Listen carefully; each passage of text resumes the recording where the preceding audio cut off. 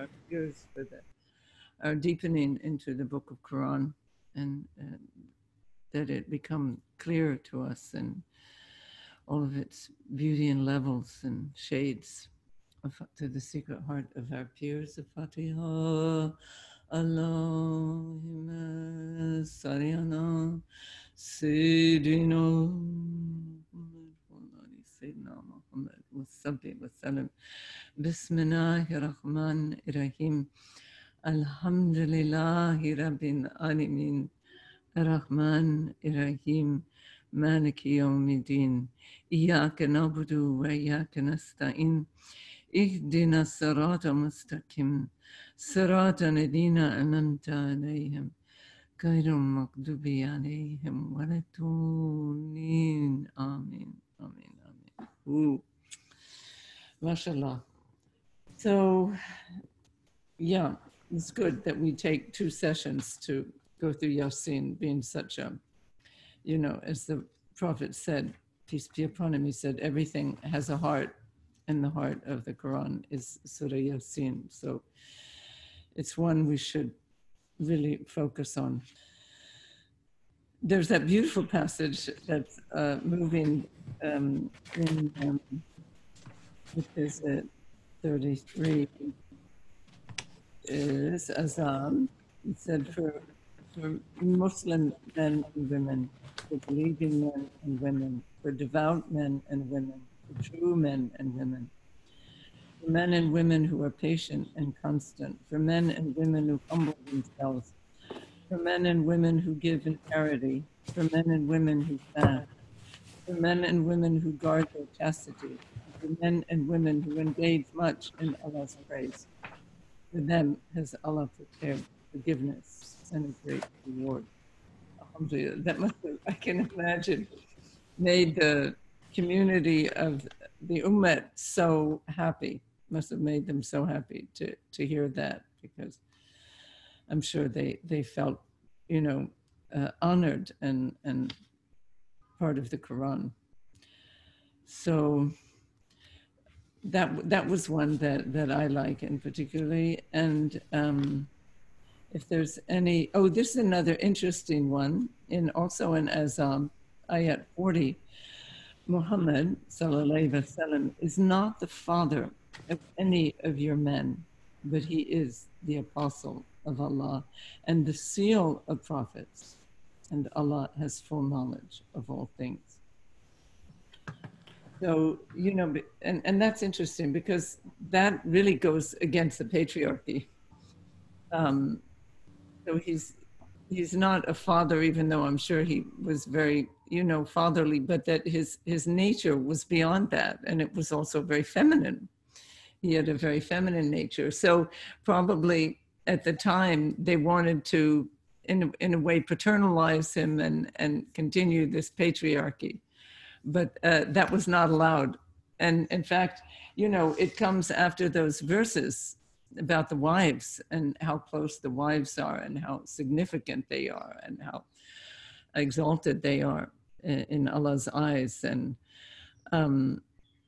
so that's I think a very powerful argument when patriarchy, among all religions, starts to creep in. And patriarchy it's not against the male, because here we have from men and women who fast, and it's not against men.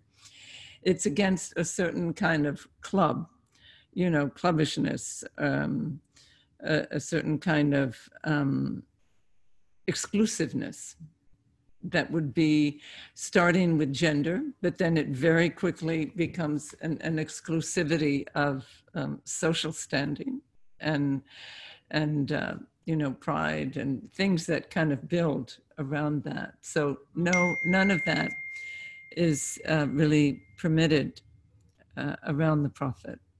And that's very beautiful. And so inshallah, this new understanding of his true nature will emerge in our time, of his gentleness. And also we sent you as a universal, doesn't say messenger, but that's in parenthesis. We sent you as a being of universality. So again, then really he can't just be claimed by anyone. He is for all people, for all beings. Alhamdulillah. Oh, another thing that I found also very nice was, we all know the verse where it says, and Allah sent blessings on his prophet and upon as do the angels. 56, and we have a very beautiful translation of that. I love that version. That You want me to read it? please. Okay. Allah and His radiant angels send continuous blessings upon the sublime soul of the Prophet, O noble believers. So you as well should humbly and constantly request divine benediction for him, saluting him repeatedly with utmost love and respect. So let's do that. Allahumma sayyana Sayyidina Muhammad wa ala ali Muhammad sallallahu alaihi wasallam. In a prior verse, 43, it says, he or who it is who sends blessings on you, meaning you, the reader, the receiver, as do his angels. So that's as do his angels, that he may bring you out from the depths of darkness into light. And he is full of mercy to the believers. So the same thing for us. Allah also, as do the angels, send blessings upon ourselves, and so does the Prophet also bless us. So we should know that there's a constant correspondence. And one of the hadith, which I didn't read last night in the zikr because the number one was so powerful, but it's hadith that speaks to the Prophet. And let me see if I can find it. I'm not sure I can find it, but that one of the companions comes into the garden and finds the Prophet in prostration. And he says, you were, and keeps observing him. And then the believer comes up and says, are you all right? And he says he was in prostration so long that he became concerned about him.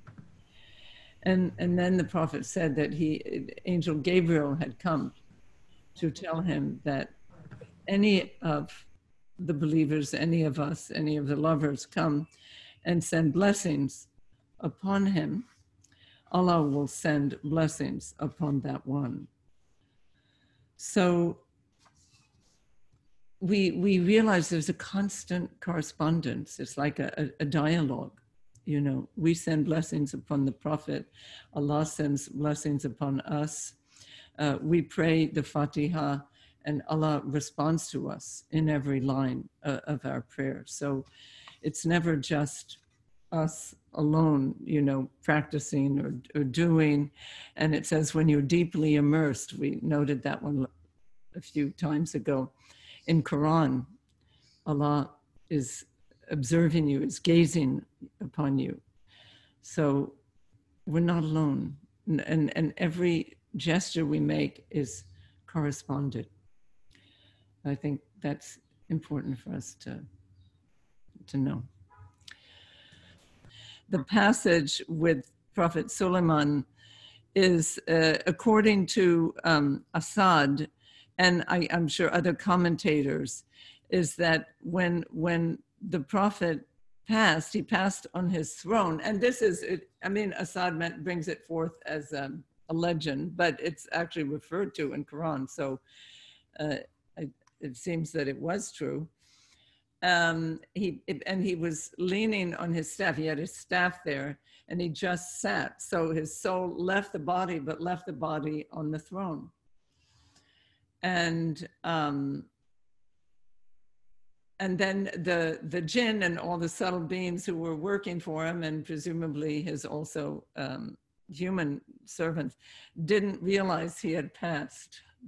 I don't know for how long, until it says a worm who was eating away at his staff finally caused it to crumble, and then the body fell over. So that's kind of, it's, I mean, it's touching. But, and then the jinn, or it says in the Quran, were upset because he had already passed, therefore his power over them had passed, but they went on working.